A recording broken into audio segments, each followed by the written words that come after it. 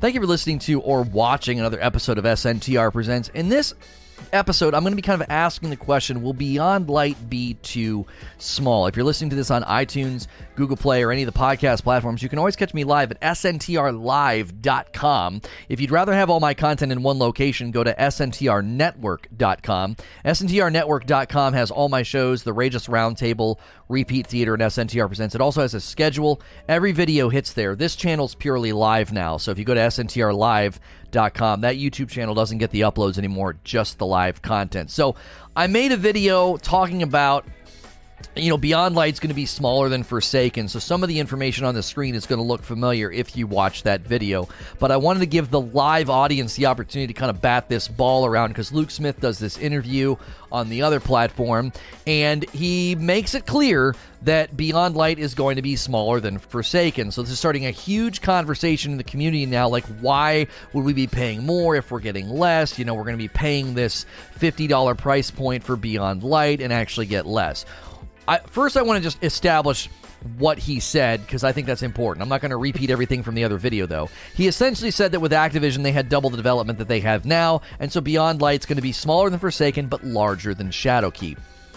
What I want to do is talk about why the comparison to Forsaken is breaking down a little bit. Number one, the Baron fights may be part of the size comparison, since there's only 4 lieutenants that are with Aramis in the Beyond Light campaign. Secondly, the Season Pass is basically a part of this conversation. If we were just purely comparing Beyond Light to Forsaken, you could say, why am I spending the same price? It's $40 and Forsaken was $40. Why am I spending the same price for something that you just told me is smaller? I don't necessarily think games are typically priced that way, because The Taken King was smaller than Forsaken. So should Forsaken have been $50 or $60 since it was larger than The Taken King? We don't really apply this type of logic to expansions where we're going to get out some sort of digital measuring tape and say, well, it's this big and therefore it should be $43 or $35. Like, that's just not really how it works. So I think if you compare Forsaken and Beyond Light and what we know so far, I don't really see there being this massive problem with the $40 price point, because in essence it looks like we're getting roughly the same amount of content. I know Luke Smith's saying it's smaller, but I don't think we need to completely lose our hat over this. Number one, the Baron fights were not really repeatable and they had no loot attached to them. The loot grind, the content loop of the Dreaming City was pretty cool, but it was really busted apart. You had no directional way to get any of the loot. They've really improved that element, maybe too much, with the transactional loot of Year 3. I think we've been far too much in control of how often we get stuff and how we get it. Getting 6 weapons in the tower is a bit much. So I will say that if the quality goes up with the quantity going down, you're still getting a really good value transmission. They could shrink the game in size, but give you better quality. There were plenty of things about Forsaken that I found to be pretty unappealing with respect to the actual content loop and the quality and the depth of what we got. So just having more quantity is not always a sign that you're getting more value. The other thing I want to really talk about is the Season Pass. The Season Pass is $10, and that's where a lot of folks are kind of throwing that in and saying, we're essentially paying $50 and Beyond, and Forsaken was $40. So it's a $10 price point increase. I would say you need to remember something. Forsaken did not have a Season Pass. It didn't have a Season Pass with an armor set, an ornamental armor set, exotic ornaments, a sparrow, a shader, a sparrow, a shipper, a ghost, ornaments for your weapons. There are so many decorative cosmetic things in the Season Pass that you get that ordinarily would be in the Eververse, and that's part of that $10 value. The other thing you're getting with Season of the Hunt is a side campaign and a side activity. Forsaken didn't have that. There was no side campaign, side story, anything. They called it Season of the Outlaw, but Season of the Outlaw basically pertains to what you were doing in the campaign of Forsaken, and there was nothing extra. So for me, the $10 value transmission is there. You spend the $10, and you basically get a $10 side thing attached, all right? I am not defending this to the point of absurdity, though. I think it's fine for people to ask questions about the expansion since it is being described as smaller. One of my main questions up to now has consistently been, what is the content loop going to look like? What am I going to be doing? What can I be possibly chasing? Because the content loop in Forsaken, I think, left something to be desired for. I didn't actually like the fact that they broke everything apart, because the Blind Well and the Ascendant challenges and the bounties and everything you did on the Dreaming City, it was this big, long daisy chain of activities to get like a couple of drops. It didn't feel like a very good, well-organized, or rewarding content loop. And within the realm of asking the question, like, what's the content loop going to be like, I think the vendor refresh criticism is a totally fair one to make. Now, I'm not going to repeat myself from my other video. I'm going to be a little bit critical here. The fact that we've waited all this time and haven't seen almost any semblance of a vendor refresh, and we're finally on the cusp of an expansion, and he's like, we're doing an armor refresh in Season of the Hunt. Well, I mean, that gives me a little bit of hope. Maybe they'll do some more refreshes in the other seasons since they're just doing the armor. But it kind of blows my mind. What have you guys been doing all this time? Is there nobody, is there no team, there's nobody at that company that you can task to make some loot for the vendors, for them? And since we already know from the TWAB, I'm going to kind of grab from another source of information here, they're not really doing anything significant with the bounties either. The bounty quality is terrible. They're not shared. You're competing with other people. They're way too specific. And so the bounty changes are almost non-existent in Beyond Light. It's, what have you guys been doing? Now, I will leave room for the fact that they diverted from a plan that was going to lead to D3. That's something people have been saying, oh, it looks like they shouldn't have left Activision. It looks like they shouldn't have left Activision. You have to understand something. Activision would have been pushing for D3 to launch a month ago, and that would have been terrible for the franchise. So going back to Activision is not the solution here. It might seem that way because you're like, well, he said when they were with Activision, that's how we got Forsaken, and that year was pretty awesome. Well, I don't necessarily think you understand the grand trajectory that would have put the game on. If you think that, we'd be staring down the barrel of another, like, very, very subpar franchise reset and sequel launch that would not have been good. I don't think that would have been good, and I don't think you'd be like, yay, I'm glad they sucked with Activision. So I can leave room for the fact that they diverted their entire strategy and they've had to rebuild portions of the game for all these quality improvements they've talked about, right? Shrinking the pipeline for updates, adding all these nice upgrades to how the game looks for next gen, changing scripting so the game feels better and looks better, and subclasses and all this stuff that they're adding. I can leave room to say, okay, you guys really didn't want to focus on something that wouldn't feel new. I think that's something we need to remember, is that if Bungie puts a bunch of focus on the vendors and the Strikes and Gambit and Crucible, folks would say, wait a minute, I'm spending $40 and all you're doing is just throwing loot and new things into old jars, into old containers, and people would potentially complain about that. So I'm willing to leave a little bit of room here that, okay, maybe that wasn't the right focus for an expansion, but I'm really looking for some form of a vendor uptick or refresh, or as he said in his director's cut, some form of reinvigoration in the seasons to follow.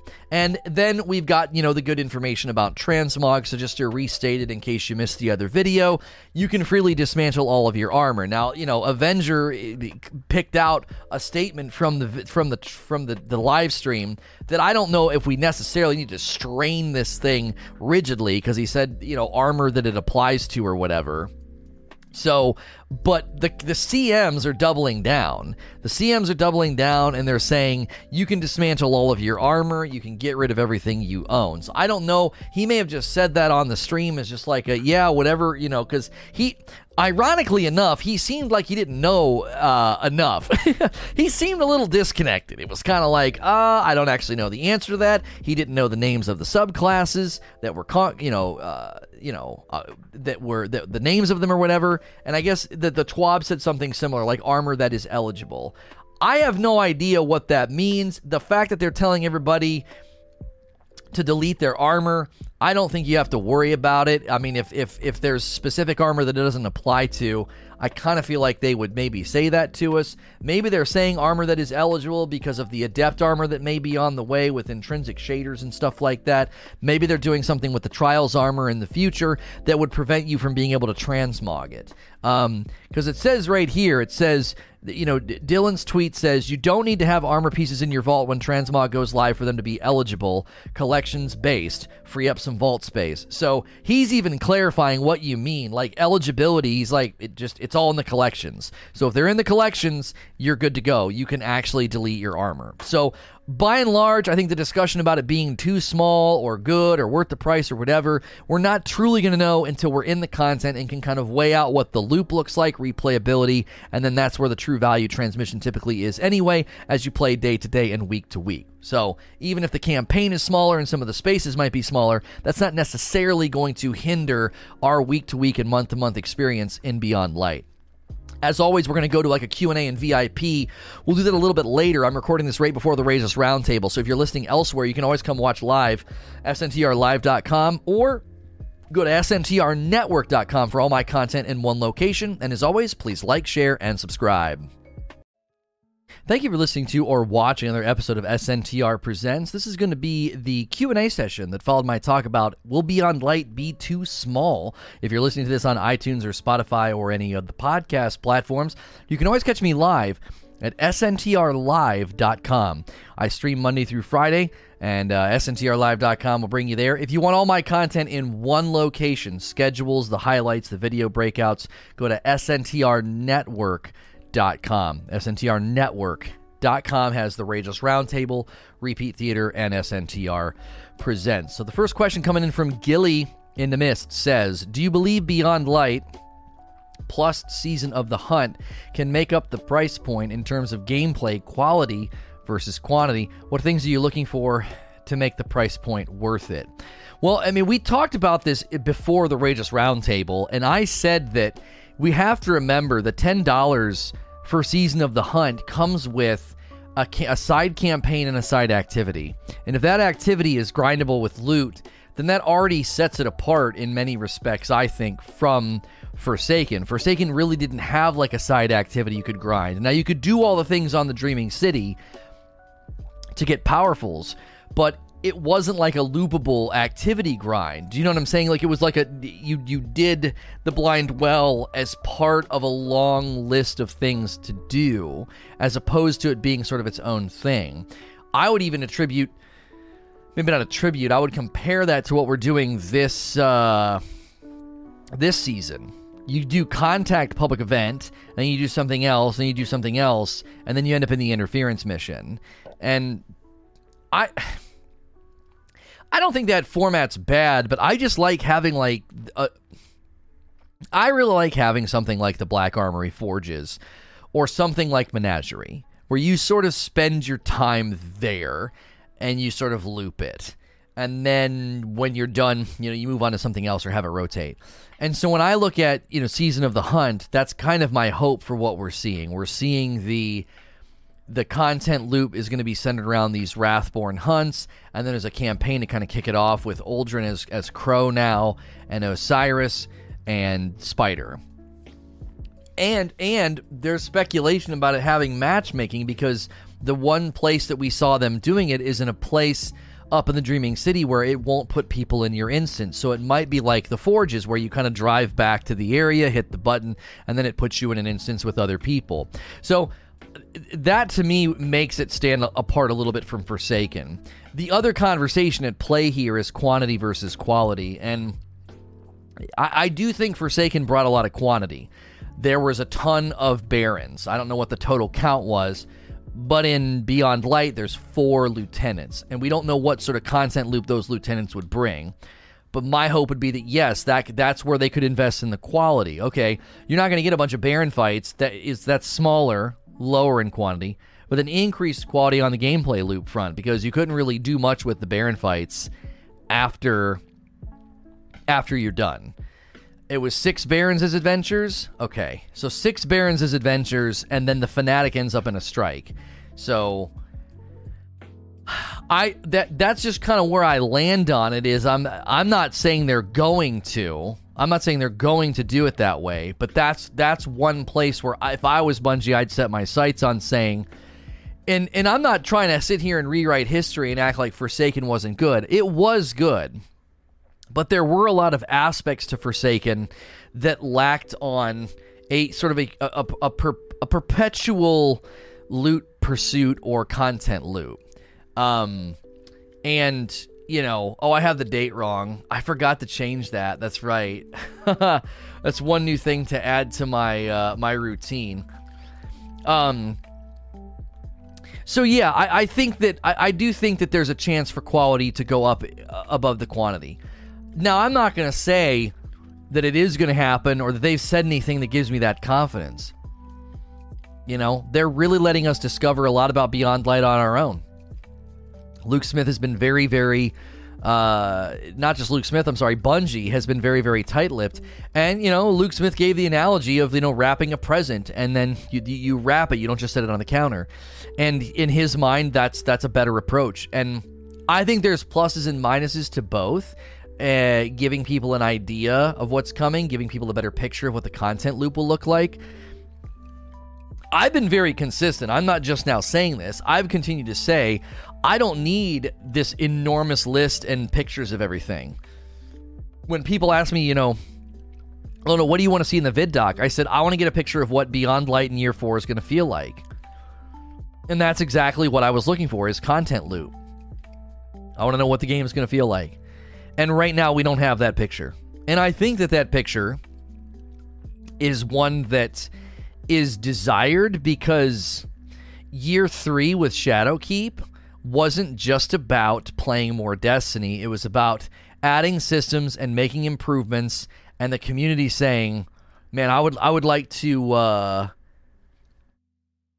see some of these improvements, you know, happen and some of these things change. And so that's why we're all waiting for that director's cut vibe talk from Luke Smith. Because I'll be honest. When I kind of stop the critical thinking part of my brain and I stop thinking like, I need answers, I think Beyond Light and Season of the Hunt looks pretty good. It does. I think it looks pretty good. I'm like, this looks like a pretty good expansion. But some of us are just looking for more than just a good expansion with good marketing. Rhino Gaming coming in with a brand new membership. Thank you so much. Enjoy the dope badge and emotes. You're dope and deserve dope stuff. And be sure to connect with our Discord server. You get perks in there as well. There's an audio version of this stream all day long in there. I'm in a voice chat for paying members.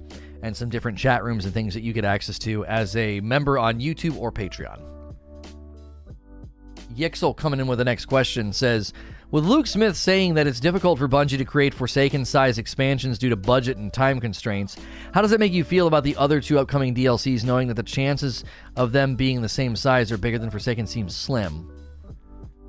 I don't want to draw this conclusion yet because he mentioned in the vid doc, he mentions in the vid doc about expanding and hiring more people. And so that's kind of always been our question. Okay, you lost Vicarious Visions, you lost High Moon Studios. Can you make enough money to hire some of this out and to, you know, expand some of your departments? Is that even in the cards? And there are more barriers there, I think, than just making money and being a successful company. There are the barriers of you've got to train anybody that comes in. You have all your dev tools, your engine. They just made all these changes to the engine. They've rebuilt aspects of the game, parts of the game. They've moved some scripts around. So it's not as simple as like, oh, just hire people out there. There's developers waiting in the wings to come and build things for Destiny. And I think that that's just always going to sort of be the question. If they expand, how quickly can they do it, and how quickly would we feel the benefits of them expanding? Because they could expand an entire department and we have no idea. We never see the net benefit. The net benefit on their end is they're able to push out patches and updates sooner. And you're not necessarily going to see or feel that. I mean, you might say, oh, wow, they said that, you know, patching was going to be quicker, and it is quicker this year. I mean, they could add a department that enables them to do more strikes, do more weapons, do more testing or whatever. And I think it's one of those things where the real challenge would be expanding efficiently and expanding in a way where we feel it. I don't know. That to me is always going to be the question. Because we know it's easy to see the net loss when you lose Vicarious Visions. That was literally a company making content for them. They made Warmind, they made Escalation Protocol, they made Season of Opulence. I mean, you feel that loss. I think it's harder to feel any expanding that they tried to do. I think that's harder to transmit to us. Victor says, we are getting a new download of the game, new coding. Recently, Bungie's embraced the secrets for their seasons, and Stasis can get more aspects throughout year 4. Right, and those are just a lot of unknowns. Those are a lot of unknowns, and I think it's fair for people to say, that's not good enough. That's just not good enough. And I think that's fair. They expanded the weather effects department. Don't you see the benefits of the game? Right, I mean, I think that is one of the challenges that they're always going to maybe face too, is their engine's old and their tech's probably, how many people are running around coming out of, dev game design degrees and dev, they're getting degrees in game development. How many of them are getting trained in Tiger? I'd be curious. I think most people probably are going to be familiar with like Unreal, maybe the CryEngine or something. You see what I'm saying? I don't know. Like that might be part of the problem too. Is you can only expand so far before you're going to run into people that have no idea how to interact with your dev tools and your engine, and they need to be trained. So the fact that he said that in the vid doc, that they want to expand, they want to hire more people, I find that to be encouraging.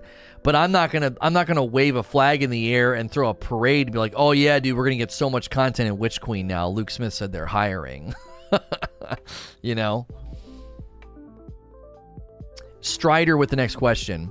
I just want some balance for bounties. D1 wasn't worth doing, and there's still too much emphasis on them in D2. Thoughts? This is going to be a video because I'm kind of... This was the one part of the TWAB that actually kind of ticked me off.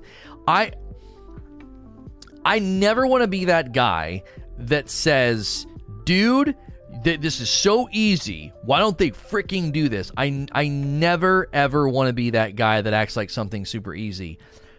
But for Pete's sakes, you don't have a team that over the last 12 months could have been tasked with making bounties less awful. Like, how is that not a thing? Truly, it's bewildering. Are bounties that complex? You had shared bounties in Guardian Games. One of the worst events in the history of the game, probably the worst event in the history of the game, was Guardian Games. And you had bounties that were Fireteam shared. Can we please have shared bounties that are far more generic? Get rapid kills with your primary, critical kills with your primary kills without reloading. You see what I'm saying? Stop making me switch from a sidearm to a scout to a pulse to a sniper to a this to a that to a this to a that to a this. Nobody wants to do that. All they did with the bounties was lower their XP payout. They're going to be just as tedious and just as stupid, and now they're going to give you less XP? What? Weren't they supposed to balance that with activity XP? Now, they did say, to their credit, that the final TWAB is going to address some patch notes. So it could be that they're going to have a patch note about like XP payout and activities is going up. I mean that's possible. What did you miss? Luke Smith did an interview where he said that Beyond Light's going to be smaller than Forsaken, and a lot of people are worried that's going to it's going to be too small because in a lot of people's minds Forsaken's like the best expansion in D2. So I don't know. When I look at this, that's the first thing I think of is, man, oh man, you couldn't find a team to change bounties, and all you did was tweak the XP payout. That's nothing.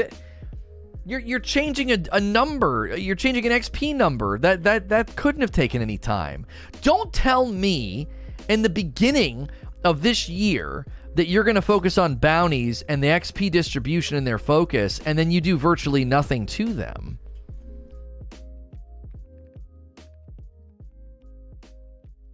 So, I mean, CJ Bulldogs is making a good point that really, I think, solidifies the quality over quantity discussion. Taken King was smaller than Forsaken and amazing. Right. Exactly. You could easily say that Forsaken, compared to Taken King, they were equal in some respects because Taken King was so good that the size wasn't really what was important. Aren't they moving stuff after release? Yeah, I don't know. Agent Atwood is begging for 1,000 likes, or if we're close to rolling over to 1,000 likes, smashing the like button is free, guys, and it helps this video get recommended throughout the day. Thank you so much for anybody clicking like or subscribe. This platform is different than the other platform I used to be on. It is free to subscribe here. If you click the join button, that's a separate button. That's the paid memberships. Forsaken did not have a season pass, no. If Forsaken didn't have the Dreaming City, we wouldn't praise it as we do today. I could see the argument that if we only got Dreaming City, we would praise Forsaken as much as we do today. And maybe. Gilly in the Mist with another question here. Now that we are 2 years out and have seen what Bungie can do without Activision, can we look back and say the separation was a good thing? It seems like we have lost all the good, High Moon and Vicarious, and buttloads of money, and we've kept all the bad. Delays, unwanted back-end changes, and not enough content. I actually strongly disagree with this sentimentality because I think it's far too simplistic and it ignores a glaring flaw in the thought process. If Activision was still around, they were pushing for a D3. Do you honestly think, in light of what Luke Smith has said, do you think VV and High Moon would have been enough to have to launch a fully fledged game right now? I really don't think so, dude. I really, really don't think so. A D3 in this... Also, there was no way to foresee what happened this year with having to do work from home and all of that, but still... I cannot see... VV helped, right? They helped. They built Opulence. High Moon apparently built the Tangled Shore. Why a D3? It was in the contract.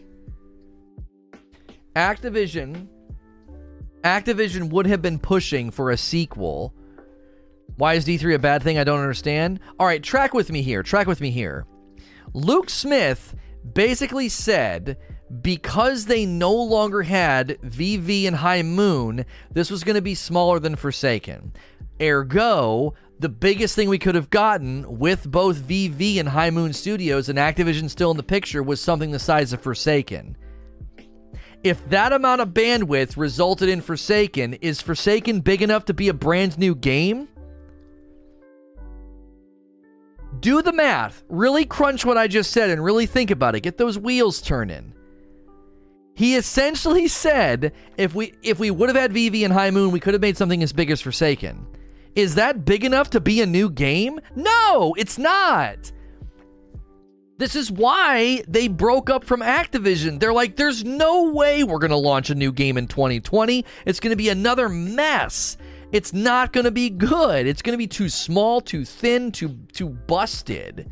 A D3 would have been horrible. D3 would mean you lose everything. They talked about that in that one video. The only way they would have been able to do a D3 was for D2 to go dark. Cease all production of D2, stop supporting it, move all resources, move all production, move all staff to D3. And if they would have done that, the biggest we would have been able to get would have been something around Forsaken size or maybe a little bit larger. If they would have, I guess it would have pumped all the brakes on the Shadowkeep year. It would have been a flat tire. You'd have put us right back into a Destiny 2 year one debacle, as Reaper is saying. You lose all the quality of life improvements we made. Do you want to know why Rise of Iron and Age of Triumph seemed like the golden age, and then we get into D2 and it feels like we lost all that progress? It's because development has to start so early, and it's never a clean handoff, because one is upgrading itself and improving itself while the other's being built. So if you think that Activision, being with Activision, would have put us into a better boat right now, I just think you're absolutely living in a dream world. You're thinking that, like, oh no, it'd be so much better. Activision would not have let them do a Forsaken 2.0. Right? I will agree with this premise. If they were still with Activision, and Activision allowed them to treat Beyond Light like Forsaken 2.0, like another great expansion and another great seasonal format, you're right. Yes, being with Activision would be awesome right now if they would have let Bungie do that. They weren't going to. They weren't happy with the profits of D2 Vanilla. They weren't happy with everything after Forsaken. They drug Bungie publicly on a call about their satisfaction with how well it had been selling. I remember that during Black Armory. Activision wanted the third game in this year, and it was going to be the death of the franchise. I think it was going to be the death of the franchise. So this idea that like if we somehow would have stayed with Activision, because Luke Smith concedes that like when they had Activision, Forsaken was really, really big. I think you're misreading the cards. You are misreading the cards here. Maybe not a great D3 launch, but going forward, Destiny expansions could have been more robust. No, I don't agree with that. I think people would have been like, here we go again, another bumbled launch.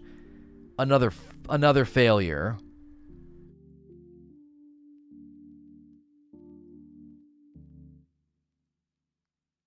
Why does everyone pretend that there weren't other issues between Activision and Bungie too? Yeah, I don't know what else could have been going on. We don't have all the facts, you know. So, Poet Anderson. It seems as though people always want Bungie to be open and honest, but when they are, it seems as though people want to complain about it. How can Bungie escape the danged if you do, danged if you don't? This is exactly the right question to ask right now, right?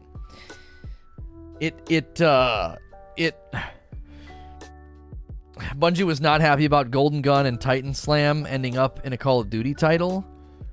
Oh, I never considered that. This is a great question to ask. It really is. This is one of the reasons why Avenger is a consistent call-in on VIPs, and he just community co-hosts the Rageless Roundtable today. And he is always banging on the drum of more communication, more communication. And I've always pushed back a little bit on his sentimentality, and have said that sometimes companies don't want to have tons of transparency. They're afraid to talk to the community because the community is going to run with what they say and twist it and flip it around on its head. And anytime Bungie has struggled to do something or had a hard time with something, there have been people that take up that moniker and they're like, well, just tell us. Just tell us why this didn't happen or this is slow. Tell us why. And I'm like, if Bungie were to come out and say that, people flip that around as you're just making excuses. You're just doing damage control, or you're just telling us that it's too hard. You guys can't figure it out. And it's like, so Luke Smith is candid and transparent and says, yeah, we don't have Activision, we don't have the development power that we used to have, so this is going to be smaller than Forsaken. And everyone's like, what? And everybody gets very angry, and they're like, are you just trying to make excuses? Or are you just trying to excuse the fact that, like, this isn't going to be as good? I thought you were supposed to break from Activision. This is supposed to be this amazing time. And it's like, they're being honest. They're like, yeah, we broke so that we could have control over the franchise. That's why they broke from Activision. They want to have that freedom. They're in control of the franchise now. That's what they wanted. That doesn't mean that, like, oh, we break from Activision and now we can make way more content. That's a non sequitur. It does not follow logically to break from Activision, lose developmental bandwidth, and what, you somehow thought we were going to get something bigger than Forsaken or the same size as Forsaken? Do you think you're ever going to have a season like Opulence? No, probably not. Probably not. The logical progression here is they broke with Activision because they wanted to have control of the franchise. They wanted that freedom, and the net benefit is quality and changes that they're in control of, and yet quantity might go down a bit. We might get less stuff.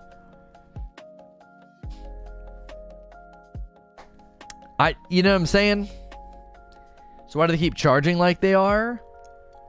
I mean, they charged you less for Shadowkeep because Shadowkeep was a Rise of Iron size DLC expansion.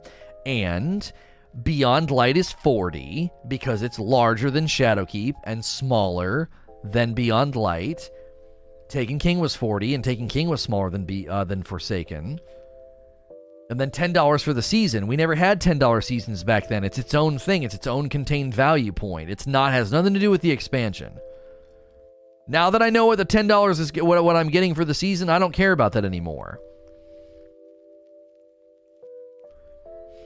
Do you see? They're not going to just suddenly gut the pricing structure of the game because, it's smaller than Forsaken. Clap for you. Now that we know the expansion is not the size of Forsaken, plus all the information we've received thus far, do you tend to lead towards 30 and Still Gaming a theory that Bungie's formula will never change going forward? I don't necessarily know if that this is like the formula going forward. I think Mike was highlighting Bungie is going to continue to focus, maybe even focus more of their resources and their energy on the 80%, the more casual players. I think that was the point Mike was making. I don't think he was saying long-term the formula going forward is that that's all they're going to do. They're never going to focus on hardcores. I mean, if you think about it from percentage points, they're focusing on the 10 to 20% with about 10 to 20%. You know what I'm saying? We get a raid, we get a dungeon, we get this, we get that. 10 to 20% of the content delivery is for roughly 10 to 20% of the community. Like, it kind of lines up. And the more broad and the more ease of reach the content is, the more it's geared towards the rest of the community. I think to a certain degree, I think some people were kind of misunderstanding his point. Number one, Mike wasn't saying he wants that to be the way Destiny goes. He was simply saying this is what they're doing. They're focusing more on casual players.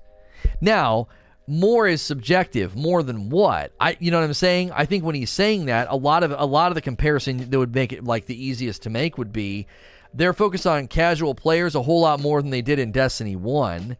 Taken King and the April update and Age of Triumph, none of that was appealing to a casual. You think a casual player gave a rip about Age of Triumph? It was nothing but raids. It was nothing but raids.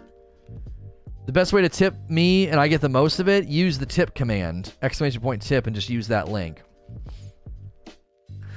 So, I don't think they've even fully landed on the formula yet.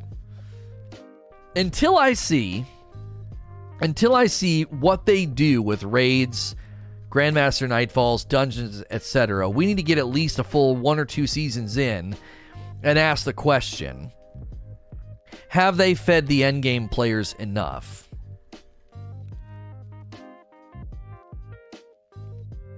I think that's the ultimate question. Have they fed the endgame players enough? And that's subjective, that's opinion-laden. We don't really know what enough means. But this is one of the reasons why I think we tend to overemphasize certain aspects of the game. So in year 3, with respect to feeding hardcore players, you got a raid, you got a dungeon, you got 2 exotics that were only obtainable through the raid and the dungeon, the Divinity and the Xenophage. You got Grandmaster Nightfalls. You got multiple levels of difficulty in Nightmare Hunts that went all the way up to Supreme mods, and there was time trials and an emblem for running the Nightmare Hunts on the hardest difficulty and hitting the time trials. And you got Grandmasters later, and then you got a dungeon in the summer. To try to claim that in year 3 they didn't give anything to hardcore players is just not accurate. It's not accurate. Now, 30 wasn't saying that on the podcast, but I think sometimes people in chat and in these discussions, they make it sound like the hardcore players got completely starved in year 3. And I'm like, no, that just isn't true. Yeah, Trials was meant to be for the hardcore players. Trials just had, got overrun with cheaters and the loot logistics they got all wrong. But Trials essentially was another sort of hardcore player grind or hardcore player activity they tried to put into the game. So I don't know. To act like, oh man, the hardcore players got starved in year 3, I just think you're getting a lower portion of the meal because, number one, that's the way the game is structured. There's always less stuff at the top. There's always less content at the top. And there's less of us anyway.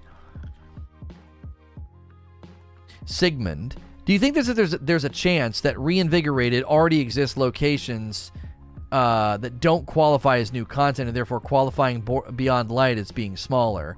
Possible new Dreaming City activity. Again, this I have no reason to speculate about any of this stuff, so I'm not going to. I'm not going to speculate about that.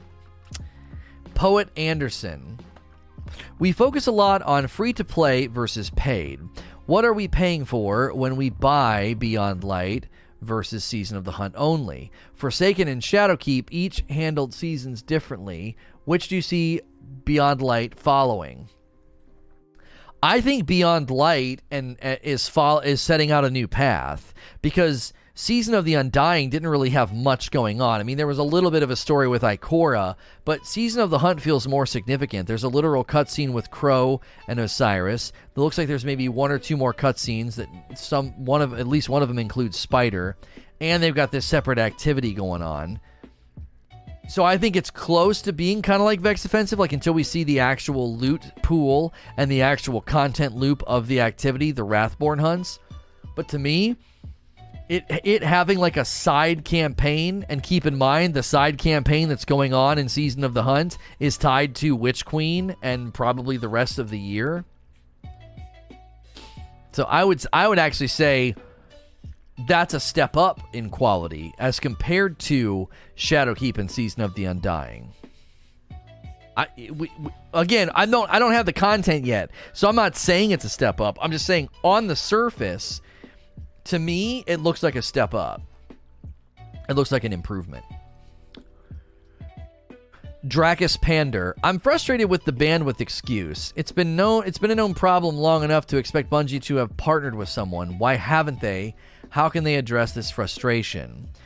This harkens back to things I said at the beginning of this Q&A. You got to find a company that's big enough to lean in. So that's the first qualifier. All right, they got to be big enough to lean in. Whatever the size of VV or High Moon Studios were, we would need this company to be in similar size, or it's not going to be that much of a, it's not really going to help. Second, they need to be familiar with our game's identity, our engine, and our dev tools. You have just made it, I would say, probably pretty freaking hard to actually find this company where you can actually plug them right in. You know what I mean? Victor says, the price can be truly justified after we see the quality of the expansion. As simple as that. It makes me side even more with the Silent Bungie. Yeah, again, it just depends, though. It depends, because I think a lot of the people that are asking for more information are actually saying, I want more. I want more information, or I'm not gonna pay you the money. I just don't think there's enough of those people to warrant Bungie to get off of the let's keep more things a mystery strategy. If they were feeling enough of the people sort of canceling their pre-orders and making those adjustments, then I think they would start putting more information out. I do. I think they would. The fact that they're not doing that, the fact that they're not putting more information out, they're still harping on the mystery track, and not only are they harping on the mystery track, Luke Smith defends the mystery philosophy in an interview. So they're kind of doubling down. He seems pretty confident in the fact that keeping things a secret is totally fine. He defends it. He gives an analogy to wrapping a present and not just putting it on the counter. So he kind of doubles down. So I would wager to say that means they're pretty confident in this strategy that they're taking. I don't think that they're concerned in the slightest that they're losing pre-orders or something. Now, I said this on the Rageous Roundtable. I did say that this is one of the first times in all the years I've covered the game that I'm seeing what seems like a decent number of people in chat canceling their pre-orders, and I've got people saying their clanmates are doing the same thing. The people that they play with are canceling their pre-orders. Is it measurable? Is it having an impact? I don't know. He didn't come off as confident to me, more of like, if you like it, great. If not, we'll try again. I didn't get that vibe at all. He even swore. He was like, you don't wrap, what did he say? He's like, if you got a present, you wrap it. He's like, you don't just put it on the fricking counter. And he didn't say fricking. Like, I don't know. He got a little amped up. He was like, he defended the idea of being mysterious. He kind of doubled down. I'm not saying that means he came across as confident. What I'm saying is that means he's confident in the mystery strategy. That's the point that I'm making. If the mystery strategy was backfiring, hear me out. This is the point that I'm trying to make. Let me try and connect every dot. If the mystery strategy was backfiring and they were losing pre-orders in such a large, measurable amount, I don't think he would have gone on that stream and doubled down and defended the mystery strategy. I think he would have said, we understand there's a lot of members of the community that want more information, and we are going to attempt to put out some more information in the coming weeks in the form of director's cuts, blog posts, or whatever. I don't think they're worried. I really, really don't. I think the number of people that have canceled their pre-orders is too small of a number for them to deviate on their strategy right now and to suddenly pull the ripcord and be like, somebody needs to write a blog post and somebody needs to do this or that or any of that, And listen. There are two elements at play here. Yes, they're being mysterious, but there's also free to play. So as a player who is curious or unsure, if you lack that certainty, you can get a lot of the content day one to mess around with and see if you like it and be like, okay, it seems worth the purchase. My friends are talking about this activity, this loot pool, this gun, this thing over here. I think I'm going to pull the trigger and buy. Now, more than ever, more than Taken King era, more than Forsaken era, you can try before you buy, and that was not even a possibility back then. That's another element here. I'm not saying that means it's going to be amazing. I'm just saying you as the player are actually in a pretty good spot right now. If you lack the certainty, if you don't have that confidence, you're in a position that you were not in years past. If you were looking at Forsaken, if you were looking at Shadowkeep, and you were kind of scratching your head being like, I don't know if I want to get it, there wasn't much you could do. You just had to kind of wait, let your friends play everything, and then you could, ask them. You can jump in day one and take a lot of this stuff for a test drive. Apparently, we're 15 likes away from 1,000 likes. If you're new and enjoying the content, pressing the like button is free, and it helps this video get recommended. Also, if you haven't clicked subscribe yet, please do that. I will not overwhelm your sub feed. This is purely a live channel now, very infrequent uploads. You can subscribe in confidence knowing I'm not gonna obliterate your sub feed. If you're still looking for those uploads of Q&A sessions like this, Q&A and VIP call-ins, that hits the archive channel. It also hits sntrnetwork.com. So if you still are looking for the uploads, I do make those available, just not here. Ghostwood. Context matters. Aside from the content loop, what are your parameters for judging whether Beyond Light is too small? Keep up the great work. Thank you. This is where I think measurement of quality is going to differ person to person. Some people look at how many exotics are there? Some people want to know how long the campaign is. I get out a completely different measuring tape. I measure the content loop. Always. That's what I measure. And you measure a content loop in two ways. How big is the circle of the content loop? Meaning, how much can I run before I get bored? Is it diverse? Does it have variety? Is it dynamic? Is there multiple content loops? Like you're going to have the Wrathborn hunts, you're going to have all these other things, right? So how many loops are there, and how wide are they? I'll give you an example of a really, really small circle. A content loop that's sort of the same thing over and over and over again. Tower event and contact public event are their circle is really small. It's really small. Same thing over and over and over and over again. I would say a wider circle that shows more breadth, okay, is Menagerie. A different boss every week, different rooms, different encounters, lots of different weapons to get. So the circle is wider on Menagerie. You're not repeating an action or a fight at the same interval that you are in the frickin' stupid Contact Public event. It's just same thing, same thing, same thing. Yes, the end boss changes, but that, I think, is the only thing that makes it like a circle and not a dot of like, just stand here and shoot stuff. The second way I measure a content loop is I take the circle and I flip it sideways. How deep does it go? How deep does it go? Does it get harder? What's the depth of what I'm chasing? Are there lots of different roles? Are there new roles? Are there new perks? Does this stuff matter to me at all? Is there any semblance of difficulty spectrum at all? So I measure content loops in two ways. Think of it like this. A pool is a really good example. A kiddie pool is both small in size and shallow in depth. So Contact Public Event and the Tower Public Event are kiddie pools. There's not a lot of breadth, there's not a lot of depth. I would say that Menagerie is like a really, really nice backyard pool. It's a really good size, and it's got one end that's a little bit deeper than the other. Not bad. You could do a couple of different things in that pool.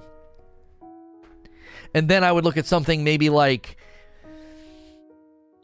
nothing really ever hits Olympic size, but I think there's like different size pools of activities you can go into. So you have like a really good backyard pool, like below ground, then you have like above ground pool. So Sundial was kind of like an above ground pool. It was close to the size of Menagerie, but the depth wasn't there wasn't as much depth there. Do you see what I'm saying? That's how I measure a content loop. So when I look at Beyond Light and I hear, oh, it's smaller than Forsaken, Beyond Blind Well, what the crap? That's not a good content loop. It's attached to this other thing, but there's nothing directional about it. Like, there's not really a great way for me to do Blind Well over and over again. Now, yeah, week to week you could do it for Power Pursuit in the offering, but there was nothing really attached to it. It didn't feel like a weekly or even a daily content loop like Sundial or Menagerie or the dungeon right now. Those are activities you can just kind of grind all day long and go for the things that you want. So, sure, Barrens are another great example of they weren't even a content loop.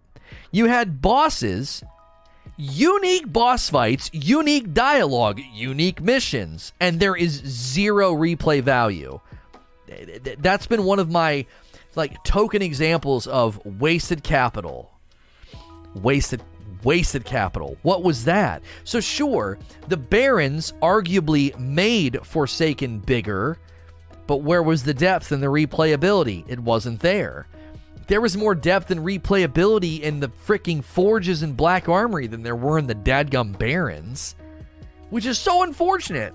Because the Mindbender fight's dope, the Hangman fight is dope, Mad Bomber, the Sniper guy, the Trickster. Oh, the fights were... Do you remember the Trickster? You go back in that room and there's like fake ammo on the ground and some of it blows you up. That is such a cool fight. And you probably played it 3, maybe 5 times. Single digits. Single digits that you ran that fight. Cool mechanics, a boss you've never seen before, and nothing. So that's where I'm like, quantity isn't the true measurement. The measurement is how much breadth is there and how much depth is there.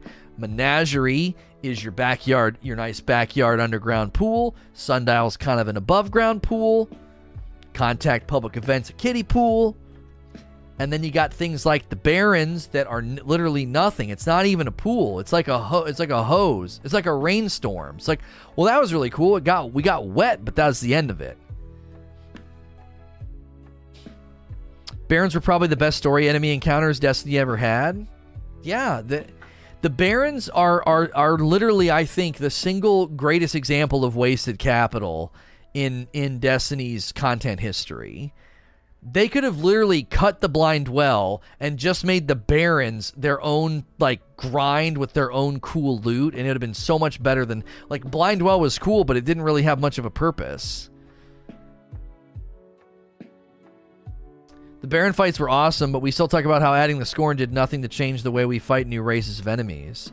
Yeah, that's true. The bosses, though, really are where it happened, right? You know, if you're going to have a boss with really cool mechanics, it doesn't matter if it's a giant hobgoblin or a brand new character. It doesn't really matter. It was really the mechanics of the fights that made those Baron fights really, really interesting. When you went and fought the Shield Brothers, I mean, it was Cabal, but the fight felt completely different because of the mechanics. When you went and fight Ala Cool, the fight felt different, not because it was just another Hive Knight. It was because you couldn't freaking see him. It was cool. The blind well was awful. I actually thought the blind well was a really, really cool idea. I do. I think that the harmony and the picking up the harmony and getting your super a bunch of times, especially with Shards of Galanor, it had its own little internal mechanics to the fights. I actually thought the mechanical side of blind well made it a unique and fun encounter. It had zero freaking loot attached. All you had to do was create a 1 or a 2 weapon pool for each boss. So when a certain boss showed up, you could just grind it like crazy, hoping to get the god roll on so-and-so's, so-and-so's drop or whatever.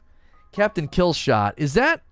Where do I know you from? Are you my cousin? My cousin had a name like that, I feel like. A username like that. You got to attach loot. They've come so close so many times. We talked about that with Nightmare Hunts. Nightmare Hunts had difficulty spectrum, different bosses. It rotated weekly. It got harder as you went up. You got cooler mods as you went up. And then what? No loot attached. Oh, no, it's not. Okay. You must have just been from the other platform. Captain Killshot's, like, familiar to me. I don't know. So... To circle back to your question, we will not know the true value of Beyond Light versus Forsaken until we've kind of played it for, I probably would say, like a month or so. Because I could give you 100 Ritz crackers, or I could give you 50 slices of bread. Which is more substantive? It's pretty easy to answer, isn't it? One's got way more quantity, one's less quantity with more substance. It's like, come on. There's got to be more to measure a game based off of than that. And maybe Luke should have been prepared to better answer a question like this. This is why you don't really see devs typically doing AMAs. Because the marketing team probably cringed when they heard him say that. They were like...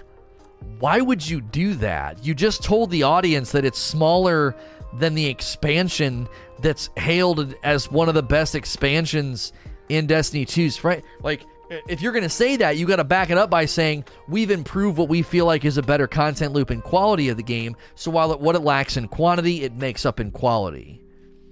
He was talking to the team via text. I bet you they got right up his nose for saying that. I can't believe that they'd be okay with him saying that. N.A. Painter. With Luke Smith stating that the seasonal content and manpower they have, what are your thoughts on the seasons per year? I mean, that I think is the other... Yeah, this is the other side of it. This is a good question, actually. If year 3 wasn't necessarily thin because it was transitional, if it was thin because that's their bandwidth now, I would say that's concerning. I don't know if we can survive on the seasonal depth that we got in year 3. The seasonal depth in year 3 was rough. It was rough. My only hope would be that the changes they've made on the technical side of things, with shortening their patching pipeline and reinstalling the game and moving scripting and all that around, I would hope that has a net benefit of just being able to give us more stuff on a more regular basis. I don't expect the season to get much further beyond Season of Dawn. I don't think we can expect. I'm trying to be reasonable here. Every 3 months, I don't expect them to get further than a season of D on Substance level. Really good, couple of really cool story missions, really dope. I thought a very dope content loop with really cool weapons. Then you got the season pass, and you had that secondary grind with the obelisks. And we got to remember what Teddy's saying. Stuff is sticking around all year now, so you're not going to be so hyper-focused on just one thing. No more Worthy and Arrivals? That's the real question. Are we going to have more seasons of the Worthy and Season of Arrivals? Like, Season of Arrivals is good, but it ain't great. It certainly isn't great. It only... If listen, let's be honest. If Season of Arrivals would have followed Season of Dawn, I don't think we'd be so kind to it. I don't. I think we're kind to Season of Arrivals because Season of the Worthy was so freaking bad. I'm serious. I really am serious. I think we're a little too kind and a little too charitable to Season of Arrivals. I think Season of Arrivals is kind of weak. It's got great story and good story developments. I love the interference thing. The way they did that's my favorite part about it. But I think Contact sucks. I think the Umbrals are stupid. I think the loot's not that exciting. Who cares about the auto rifle and the pulse rifle? They're trash. I don't know. The sword was cool, and then the dungeon didn't have anything interesting in it. High stat armor and rerolled guns. And the armor says Dido on everything.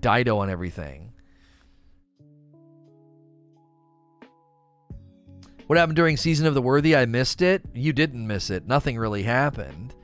The coolest thing in Season of the Worthy was the pyramid ships moving on the screen, the shooting down of the Almighty, and then the really, really cool quest where we went down and saw the original Rasputin. That was one of the only things that kind of made Worthy not horrible from beginning to end. It had some decent spots. Yeah.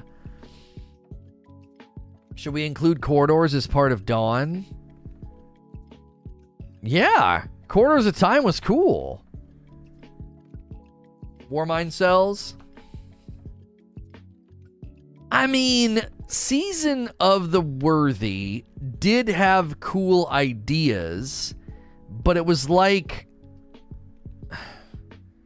I don't know. I've been rewatching The Office, so I always want to relate things to The Office. I kind of feel like Season of the Worthy was like Michael Scott.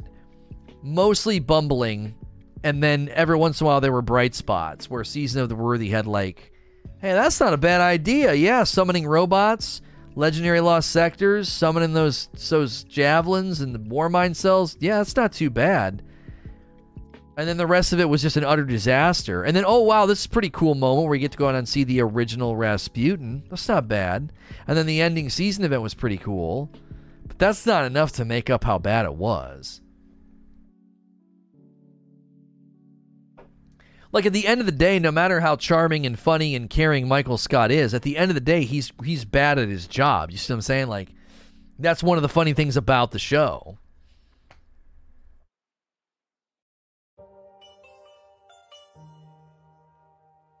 Bungie seems to be more concerned with jumping through all the hoops needed to not get canceled. I don't know what you mean by that. Ink Toxicant. Could the concept of an evolving world with content that cycles in and out be a limiter on how big Bungie goes with an expansion, not only for dev time but also for player attachment to the content? I mean, I don't think so, because the stuff's going to last a year. I don't think so. I don't think they're going to like chop content's, you know, quality of like, oh, we better limit this expansion and dev time dedicated to it because eventually, you know, it's going to get rotated out. I wouldn't think that would be their reasoning. I mean, because the reason I don't think that is because they're the ones who set it up. You know what I mean? They're the ones who set it up. They're the ones who set up the DCV and these ideas.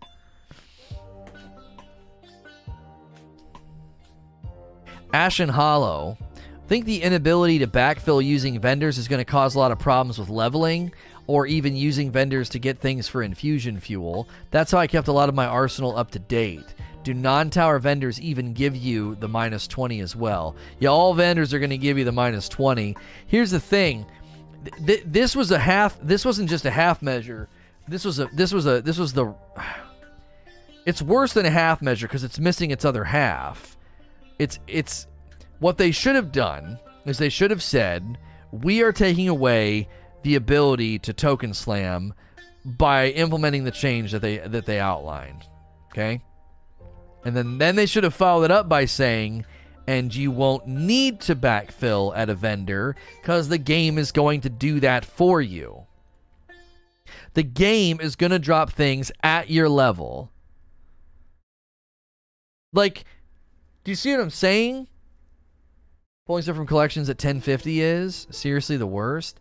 Right, I'm not as concerned about that. The issue here is we've asked for leveling to improve, and they go to what is an example of a pain point in leveling. Going to a vendor and looking for a +0 and token slamming a vendor is a symptom of how bad leveling is. And what do? They take that away. Now, I think it's great that they said, okay, we're going to let you rerun milestones to get more. We're going to let you rerun milestones so you can get more drops, you can get more of the things, so you can keep leveling. That's good. But what they should have said is, we understand that trying to backfill and get things to drop at your level is a consistent pain point in the leveling. So now, whatever level you are at, all items drop at your level. So you're either getting bumped by a powerful or you're backfilling by getting a drop that hits the right slot. Like, both of those things should be leveling you up. Like, good luck explaining this freaking system. Good luck explaining this freaking system to a new player. Because they're not going to understand why they're getting stuff below their current level. I don't understand. I'm 1050. Not only am I 1050, I'm 1058. Well, let's say they're 1060 because they've been playing for a while. Like, a brand new player is going to enter the game at 1050. They get to 1060. Then they're 1068 with the artifact. And they're getting drops that are like 1057. They're like, I don't understand. Why am I getting drops lower than the slot that I have it in? My gun's 1062 and I just got a drop at 1059. What the frick is this? Like, they didn't... You don't have to explain leveling if everything drops at your level, and powerful drops are a means of increasing the power level of that slot. You don't have to explain that to anybody. Now, what you're going to have to try to explain is there are sources for powerful bumps. When you get those powerful bumps, they will raise your overall gear score. That's actually not the same as your total score, because your total score is your gear score plus your artifact score. Then what can happen is items drop at your actual like soft cap, which is beneath where you are. Like, it's just all over the place. Like, just make everything drop at your level. Because they're going to hit 1200, and the 1200 beyond grind, you're going to constantly be getting drops that are below your level unless they're powerful, and that doesn't make sense to the average player.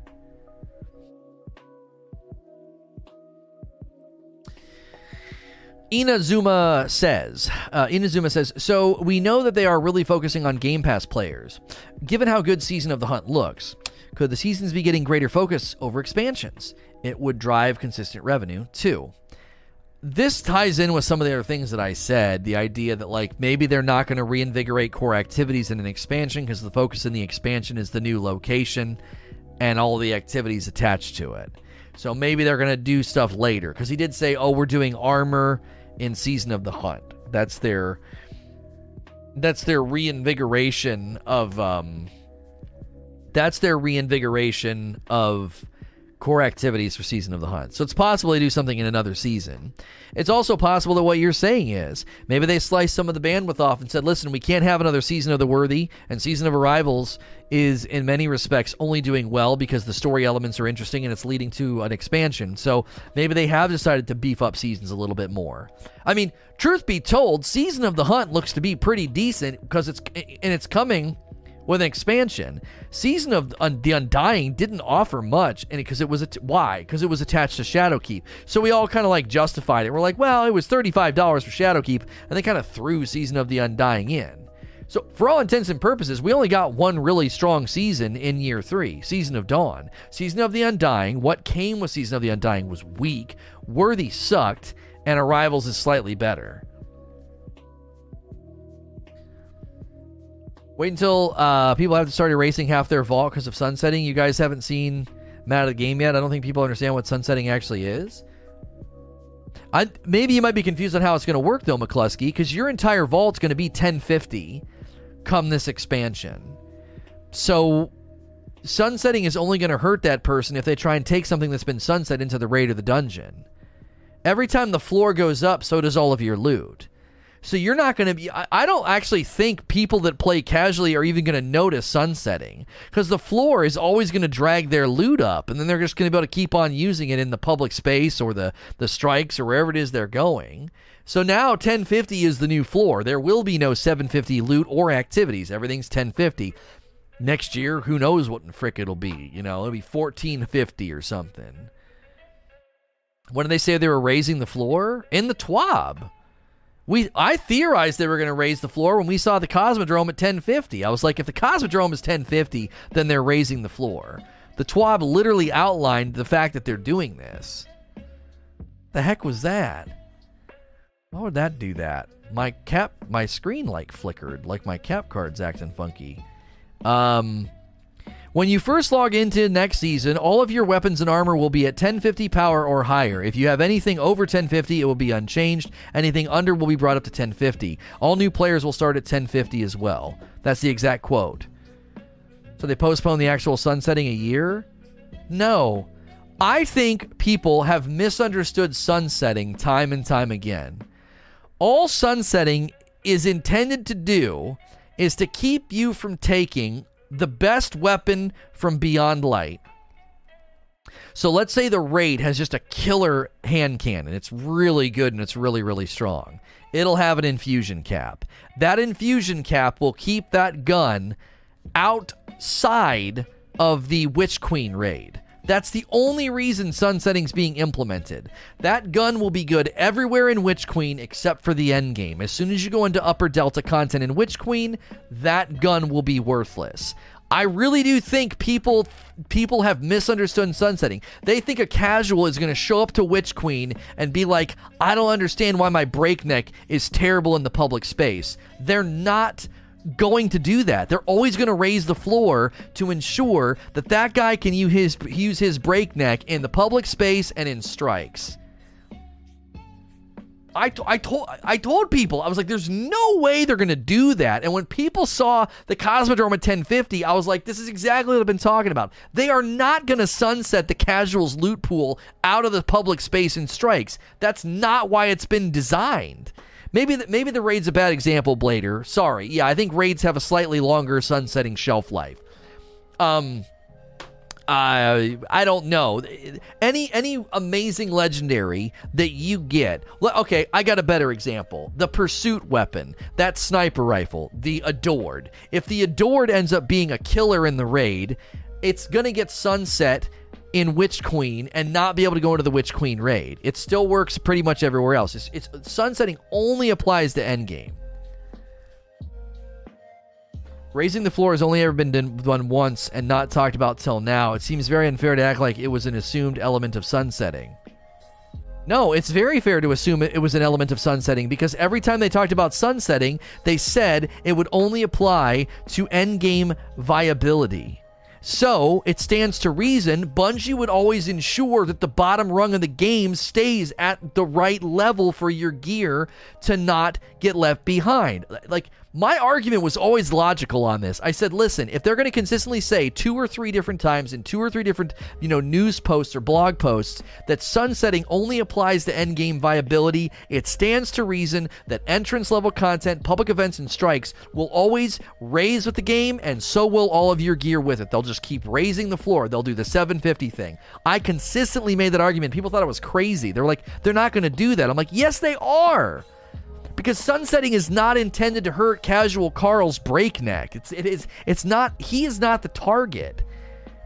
Casual Carl, who uses his breakneck everywhere he goes, he is not the target. The target is they can make really, really dope endgame loot, this upper echelon we've been talking about, and they know this is not a threat to the raid or the dungeon that we're launching in 12 or 15 months.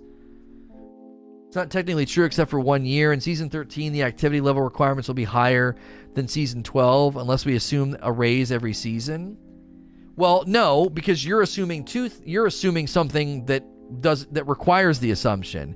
You're assuming that Season 13, the seasonal activity, will have a level requirement. We don't know that yet. My contention is that when Season 13 lands, you have to make the normal version at 1050. You have to. Why? Because casual Carl needs to be able to take his breakneck into whatever Season 13 seasonal content is. Why is he going to spend $10 and get told, thanks for your 10 spot, none of your gear works in here? That doesn't work. That just completely breaks down. There is literally no way they do that. That's not endgame content. That's not aspirational content. Endgame viability should not apply to Sundial or Vex Offensive. That's stupid. Now, you would be correct in saying they did that this year. Both the Tower event and the Contact Bubble event had a delta, and I argued day of those season starts, and I still argue today, that was a stupid decision. You shouldn't be doing that. It's very simple. Welcome to the new season. What's the new activity? It's over there. Go have a ball. Cool. And they grind it for a while. And then they start leveling up because the level has a season bump. And as they start leveling up, they start to realize, oh, there's a hard mode. There's another version. There's something aspirational. There's a bump for Grandmaster Nightfalls. There's a bump for these other things. Who knows? Like, you can't make the entrance level content. You can't do that. It doesn't make any sense. The old season content stays around for a year. Yeah, that too. I think you could be correct in saying, well, Lono, but they did that way in year 3. How could you possibly know this? I was just thinking just logically about it. I'm like, it would be incredibly stupid to say multiple times, sunsetting only applies to endgame viability, and then be like, thanks for your $10, Sundial is sunsetting your gear. What? Why? Sundial is an endgame. Now, Sundial had a hard mode, right? So I think that's the format. Normal and a hard mode. Normal mode should be 1050, and then the hard mode should go up in accordance to that season's level bump. Because here's the thing. McCluskey and all these other people are right. If you start sunsetting the casual player's vault, they are going to get really angry. They're going to frigging flip their lid. This is why people got so angry about sunsetting, because I think they ultimately thought that's what was going to happen. They're like, wait, so every season I'm losing gear, right? You're retiring my gear. No, not really. The only thing you're really going to feel is, oh man, this gun is now 13 months old. I can't take it into the dungeon or whatever new thing they launch. Like if they launch a hard mode or maybe they have a dungeon in the summer or something, you can't take your 13-month-old gun in there. It's too old to infuse up to the delta of that piece of content. But if you're running strikes, the seasonal content, the public space, just normal Crucible, your 13-month-old gun is just fine. Its power doesn't matter in those environments. So we need to transition to VIP call-in. So good hour-long Q&A, great questions, great back and forth. If you're listening to this recording elsewhere, you can always catch me at sntrlive.com. Monday through Friday, I'm live on YouTube, and SNTR Live will get you there. If you're listening right now and you haven't hit subscribe yet or like yet, please do that. The live audience, you can subscribe in confidence. I'm generally only a live channel now. I'm not going to overwhelm your sub feed with uploads. If you're also in the live audience, don't go anywhere. We're going to transition to letting people call in to discuss this kind of stuff live on the air as long as they're a VIP. As always, if you're listening or watching in other locations, please like, share, and subscribe. Thank you for listening to or watching another episode of SNTR Presents. This is going to be the VIP call-in session that followed my talk about, is Beyond Light going to be too small? If you're listening to this as a podcast somewhere, you can always catch me live at sntrlive.com. If you'd prefer to have all my content in one location and not really watch the live streams, be sure to bookmark sntrnetwork.com. sntrnetwork.com allows you to have all of my shows, content, and schedules in one location. Rageous Roundtable, Repeat Theater, and this show as well. N.A. Painter is our first caller today, and it says here, seasonal content price. Go ahead and elaborate on that for me. I actually updated it a bit, just as well as content quantity. Okay. a point that I see all the time is, oh, Beyond Light's going to be super expensive. And, obviously I can understand people are, oh, it's not as big, we're hoping for quality. But I think a lot of the time people forget about things like Taken King and Rise of Iron. If you take away Moments of Triumph, where back then we'd pay $30-$40 for all of this content, and then 3 weeks in, there's nothing to do for the rest of the year. Mm-hmm. Mm-hmm. There's like a thing 2 months down the line or 3 months down the line, and then it just dips back down. There's nothing to do. Which, when you talk about seasonal content, when you look at like the past, when you look at Forsaken to Shadowkeep, or Shadowkeep to Beyond Light, and probably Beyond Light to Witch Queen, we've gotten more content in a single year than we ever have before. And what are you paying every 3 months? You're paying for a Subway steak and cheese. You're paying less than you would at Subway for a steak and cheese sandwich, for a little bit of extra something to do in the game to satisfy you for another month or two. Mm-hmm. I do think that most of the folks worried about price and value are not necessarily looking at maybe D1 as the best example, but I think you're making a good point. I've said this before. If you look at just the calendar that they've released, okay? I'm going to get that on screen for everybody. If you just look at the calendar for Beyond Light and Season of the Hunt, if I could go back in time and show this to somebody who was like 2 or 3 weeks into Rise of Iron, they would probably think this looks like a fantasy. Like, how on earth could you have that much content and stuff releasing in November, and then in December, and then something running all the way until January? Like, it would seem like that doesn't seem possible. A rhythm of content from all the way from November to February would seem impossible. And so I do think that one of my new sort of soapboxes I get on is that we get sort of inoculated and numb to all of the quality of life improvements and how far this game has come. If I compare how much I'm spending versus how much there is to do and how much loot I have and how many hours I put in Rise of Iron, I spent $30 and I largely lived in one activity, Wrath of the Machine. And that was basically it. That was kind of where I lived for the longest time. And same thing happened with Taken King. And there was kind of nothing to do after a while. So now I'm spending roughly the same as what I spent for Taken King, a little bit more than I paid for Rise of Iron. And I do feel like the value and the quality of the game and sort of the rhythm of things to do is significantly better than in D1. And I do think that's something that gets lost in these discussions is it's almost like our expectations get bigger and bigger every time they make things better. And it becomes almost like an insatiable monster where, there's that book I read growing up where the guy tells the kid, don't feed the fish too much, just one pinch a day. And the kid doesn't listen, and then the fish grows too big and bigger and bigger. And in the story, they don't do this, but imagine that every time the fish gets bigger, you have to feed him more. And I do feel like that's kind of happened with the Destiny community is Bungie's continued to deliver more, each time they add more to the game, or the raids get bigger, or there's more loot than there ever was in D1.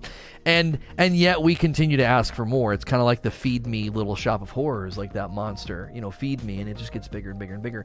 So it's almost like our appetite or our content stomach gets stretched, and then it feels like it's harder to fill it up. And I don't necessarily think we're going to see content rhythm, substance, or depth change that much over the next couple of years. I think we've got a pretty clear picture as to what every expansion is going to roughly look like. I do think that's why I continue to really echo the questions, concerns, and requests from the more committed players about, I want to have that conversation of a director's cut, quality of life. I want the base game to feel better. If the content's there, the loot is there, and there's cool new raids and new things to go and do and see, new subclasses, new planets, man, I'm good with that. But I really want that core gameplay to be improved. And I do think part of the conversation is more rooted in that than people that might think, I don't honestly think any of the people in this community that have been really echoing those concerns would ever try to say D1 was better with respect to, content life and relevancy. I don't think any of them would say D1 was better than D2. But I think it is good to add that to the narrative and the discussion to really remind people, like, man, the game actually has come like a really long way. They are way better about avoiding the major pitfalls of D1, which were huge content droughts. Content droughts now are nothing compared to what it was back then. It is so much better than it was in D1 with respect to how long you can play and how often new things are kind of getting added to the game. So I appreciate what you're adding to the discussion. I do. Not only that, but you also can take a look at the fact that Bungie has become a million times more responsive to when big game-breaking things happen. You look back to E1 Stormtrance or Hammer of Soul, and it took them months upon months just to fix the broken things about them. Mm-hmm. And then you look at something in the game that gives you an instant super, and they have it disabled within a couple hours, and they have it fixed within the month. Yeah. And that's supposed to speed up too. Their patching pipeline is supposed to be speeding up in post Beyond Light because of the things they've changed on the inside and the reinstall. So yeah, we still, Ashton saying we still have content droughts. We 100% still have content droughts, but there's a big difference. Yeah, there's a big difference between the length of the droughts now compared to D1. The length of the droughts are dramatically different. I mean, dude, I made a video a month and a half after the Taken King landed and told people that it was okay to take a break. That's a month and a half. That's halfway through a season right now. So a month and a half, I was like, it's okay to take a break. They didn't get anything really substantive until Rise of Iron, which was a year later. I mean, you got the April update, but that was it. No, and I think every single person who's ever played Destiny, ever, who actually cares about the game, will admit it's not possible to not have a content drought. It's not possible. Yeah. Looking at, all of this content, even now, we have 3 months between seasons. It doesn't matter what they come out with. I don't think it's feasible for them to come out with a Forsaken every 3 months. And even then, Forsaken only kept us busy for like 2 months. Right. If that. Yeah.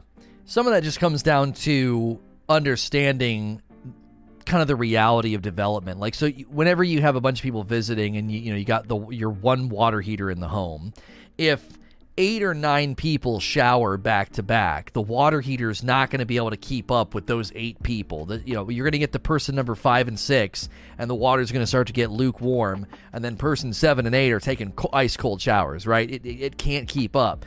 Development companies are kind of like a water heater. They can only do so much so fast, and when you consume it at a rate that it can't keep up with, you have to accept that the record's going to start skipping. You're going to have to kind of like just take a break and do something else. That is just reality. That's called living life on life's terms, like that you can't, they literally cannot keep up with the way that we could play because it's a disproportionate amount of time investment. You can play for 4 hours a night for an entire month, okay? You get home, you eat your dinner, and you play for 4 hours a night. In that span of time, the 4 hours a night that you played, the amount of content you consume represents literally thousands of hours of work, and you consumed it in a month. And they probably spent thousands of hours over the course of 9 months, a year, or longer, and you just woof. Even really substantive games, something like an Assassin's Creed or a Witcher, the amount of time it takes you to play through it and consume it, if you play exhaustively, a 50-hour Assassin's Creed playthrough, that's only 50 hours, and you are done with what took thousands of hours and years to create. It's just such a disproportionate consumption versus production. It's so disproportionate. And everybody always forgets that. It's like, it would be like taking your family of 20 to a little tiny diner that has one cook and being incensed at the fact that it's taking a while for everybody to get fed. It's just they can't keep up. You got too many people. You put too many hours in. It's the production production versus consumption is extremely disproportionate in gaming, and everybody kind of forgets that. I mean, you binge watch a television show in a weekend, and that show was, I mean, the number one, just the filming is hundreds of hours and months sometimes, you know, and then editing and producing and chopping and all of that, and you inhale it over a weekend. So Odyssey takes 150 hours to 100%. Well, no. You know what I'm saying. A semi-completionist campaign run through those games takes anywhere from 25 to 50 hours. Yes, you do every single little jot and tittle, and you grab every post-it note you can. Yeah. It can take that long. Even 150 hours is nothing compared to the thousands that went into it. 150 hours. I mean, are you kidding me? That's not that much time when you have to consider that a game like Odyssey would have taken at least a full year of development and ideas and game design and engineering and engine building just to make. And then someone can consume the entire game and everything there is to see in a week. Well, think about it like this. You know, he says 150 hours. Let's shave 150 down to 120 hours, okay? 120 hours represents 3 full-time devs working for 1 week. That's it. Take a team of three people working for 1 week. They each work 40 hours, so 3 times the 40, that's 120 hours. That is 1 week of just 3 people working, and you did it. You did that over the course of, you know, probably a month, you know, whatever, how many hours you put in. 150 hours is already, you're now already playing. It's comparatively, that's 3 people. That's nothing. 3 people working for a week. What do you think they get done in a week? I mean, development of really big games takes 4 and 5 years. Something like AC Odyssey, I mean, that's a 3 to 5 year dev cycle, easy. And I think that is something truly that if you kind of got perspective from other developers, what Destiny and Bungie has achieved in some respects is kind of remarkable.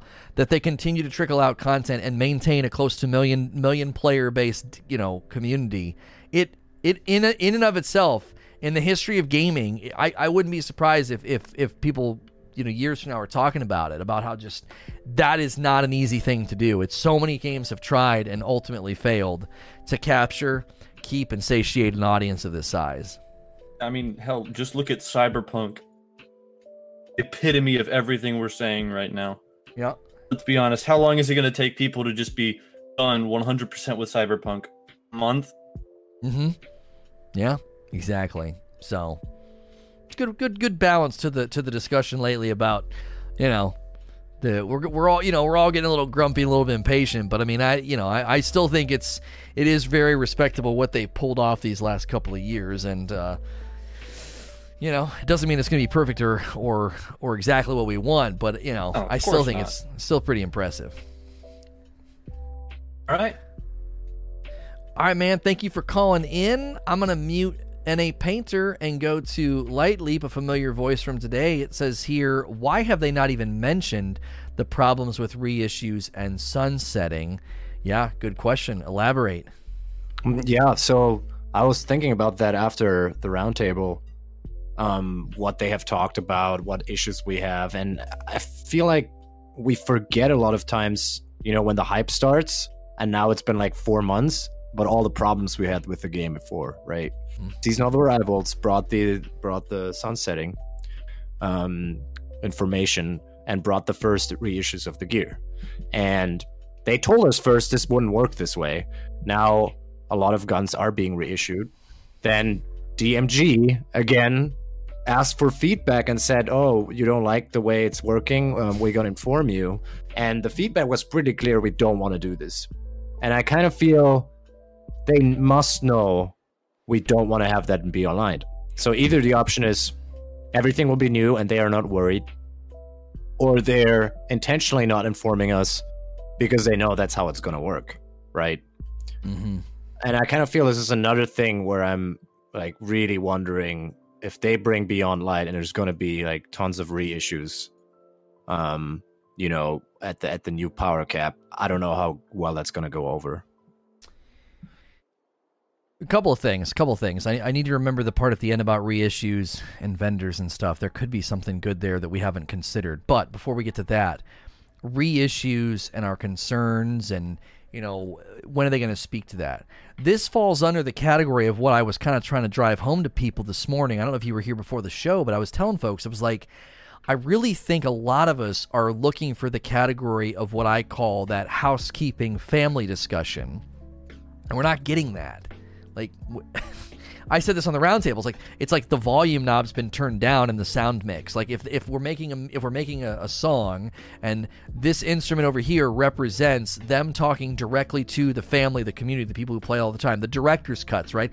That volume knob's been turned down so low, nothing seems to be addressed to existing players. If you even look at the TWABs, look at the marketing, look at all of it. The only thing that's been addressed to us was what the sandbox stuff. Yeah. I would put what you just outlined. That's another thing that should be in a director's cut. Like, what? Give us some assurances here. What are y'all doing with these reissues? Like I said, you guys are making it really hard for people that want sunsetting to defend it because you keep making it look really bad. So I that's another sort of family discussion that they need to have with us, I think. And to what you said about, if it's just a bunch of reissues, that's going to be bad. The only thing we haven't considered with respect to the Crucible and Vanguard especially is that the loot pool for them, or the general world loot pool that's dropping there, it could be a lot of year one reissues that might be pretty exciting. There's some pretty dope weapons from year one that you throw some random rolls on there. I mean, that's and also that's on the side of the content in Beyond Light that's not as important, right? Hopefully the new guns and the new content loops within the Beyond Light expansion are more interesting to me than strikes. So this isn't a front burner issue, but I feel like that'd be a great way to, because you got things like the Manananan, you got like that Nurgle, pulse rifle. I always loved the Lincoln Green pulse rifle from Devrim K. These are all weapons you could bring back the way they did with the Dire Promise and the Old Fashioned, and those actually became coveted weapons, and they were in a crappy pool that you couldn't really pursue very well. So we haven't considered that could maybe help those loot pools out at least a little bit. Yeah, I 100% agree. I think that if they would be clear, like, look, this is going to be a loot structure. We're going to refresh the vendors, but vendor loot's just going to be the basic stuff. And we're going to refresh it with, reissued guns that, from the past, and especially year one guns that still haven't seen a new reroll. Mm-hmm. That would be dope. I don't mind that at all, but I just would like a clear picture, right? Yes. I think for me, what I was hoping for Beyond Light and what's missing is I realize we're going to get new weapons from Europa, new weapons from the season and the raid, but the world lived and breathed a little bit with the loot like it had in D1, especially, and also year 1 D2 with the foundries, right? They were somehow connected to the world. When you inspected the weapon menu, you saw the logo, and I don't know, they always had a similar style when they came from one foundry, and I wish they would expand on something like that for the base level loot, but I don't know if we're going that direction. Yeah, I don't think so, because they don't, the cast of heroes in Tower, he said is getting too thick, too full, and I do feel like they would want to avoid that, even though I would love that. I would love for the foundries to show up more, or as you're saying, at least give the foundries more of an identity in the game. Yeah, that's it. It was just another point that I figured out. I yield my time to the rest of the callers. Right, and I think it's good for you to call in and say that, because you are one of the folks that have been kind of banging on the we want more info drum, and I think I've tried to make it clear to folks the category you're really looking for a lot of this actually falls into the quality of life family discussion. Not necessarily, you don't need like a numeric count of loot or pictures of loot or any of that. It's just like the base game itself has things that we've been wanting to see fixed, or like you're just saying, this is just a concern that we've had. Like, what are you all doing with the Gnawing Hunger and some of these other reissues that make sunsetting look kind of stupid? Yeah, I think the best analogy I can come up with, if folks want to understand, is that think about a board game, and somebody's selling you this board game, and I don't want to see the characters that, the ones I'm going to play with. I don't want to see the dice. I don't want to see the design of the board. I don't want to see how it's exactly, where are you going to go. What I would like to see is the rule book, right? How is it actually going to work? How am I going to move in this game through the world? And what are basically the laws that govern the gaming experience? That's what I'm interested in, not the details of where I'm going to go and how it's going to look. Yeah, we want a picture of the content loop, not the content itself. Like, I don't want to see the content and the guns and the armor, just like, what's the loop going to look like? And we've had Vice, Dido, the coming season we get Amalon armor. No, they already did the Amalon armor. That was in the Eververse the one season. That I guarantee you all that stuff got ripped out of the Data Mind Arms Week. They were going to do an Arms Week, and I think they ripped all that armor out of that. Although we only got one set per class so far. The only set we got for all classes was Dido from the dungeon. Maybe they're tucking them. Yeah, they could be tucking them away for just future Eververse, just a way to pad the Eververse. And I don't care about that. That stuff, I don't even like those sets that much. They're kind of ugly, I think. Yeah. Well, Unholy, wait, just so I want to answer that, because he says you open the rulebook after you purchase and open the game. But if you look up for new board games, you do read the back, and it explains to you how it's working, right? Yeah. You're not just buying it, right? It explains to you in the back, like, look, this is for so and so many players, and this is how what the gist of the game is, what the goal of the game is, and this is what we're a bit missing right now. Yeah, I'm fairly certain you could go to like a website right now and look up, Settlers of Catan or any board game and get a gist of like, oh, it's this type of game. This is the goal. This is what we're going to do. And then when you get it and you open it up, it's like, here's how to set it up. Here's what everybody starts with. Now you're getting down into the specifics. But I don't think anybody would ever buy like Settlers of Catan and have zero clue what it is unless they weren't paying attention. I think you can get a general... We're talking now product description. That's basically it. Like when I go to Amazon and I'm looking something up, I want to see a product description. And this is one of those times where they're banking on, they're selling it more like a piece of entertainment than an actual sort of product, because a product, you kind of want to know the ins and the outs. A piece of entertainment, you watch a trailer for a show or a movie and it's short and you're like, I'm going to check that out. And that's all you need. So that's why I think there's two sort of different conversations happening. It's like the marketing is definitely getting people like, oh, it's going to be awesome. Look at that story. Look at that guy. Look at that place. It's going to be so fun. It's entertaining. A lot of us are approaching this in a different way. To us, it's a product that we continue to consume day to day. And we want to know, what's this product going to do in Beyond Light? And Luke Smith made it very clear in the interview. They're kind of all about leaving more to a mystery than they used to. I mean, compare this to Rise of Iron. Rise of Iron, we saw everything ahead of time. We knew what everything looked like practically. Yeah. We even saw one of the raid bosses before. We saw Vosik before we ever got the content. It was very different back then. And it was so funny. On the roundtable, Mike said, you see some trailers show you everything. I always reference the Italian Job for this, all right? If you've ever seen the movie Italian Job, go watch the trailers that they made for that movie. You literally see the entire movie in the trailer. Every amazing moment is literally in the trailer. I had a friend that insisted on watching trailers before movies. And we watched the Italian Job one night, and I was like, we saw all of this in the trailer. Yeah, I mean, terrible. Nobody wants that. Yeah. And we're not asking. I don't think any of us are asking for that. No. I think that anyone who plays just basically Destiny as an RPG and hardcore and wants progression is asking these questions, right? Because there's no, I don't see any reason anyone could say right now that they've overloaded us with information regarding that, except for the director's cuts. Right. Rogby with the $5 says, I disagree, and you start closing your eyes and buying products on Amazon and spice things up. And Christina says, no offense, but when you say a lot of us, you're talking about 5 to 10 people. Well, 5 to 10 people in the Discord, but I've seen plenty of people on Twitter, streamers. I've seen plenty of people in my YouTube chat that are like, I canceled my pre-order. I don't know enough. I want more. I want more answers. I want to know about this, and this. I've actually seen plenty of folks, Reddit, forums, everywhere, saying, what are all these things that you talked about in the director's cut, all these things that were promised, we're not seeing any of that info. The handful of people in the Discord that have gotten on the hobby horse, I think they represent a faction of the community. I don't think it's enough people for Bungie to care, though.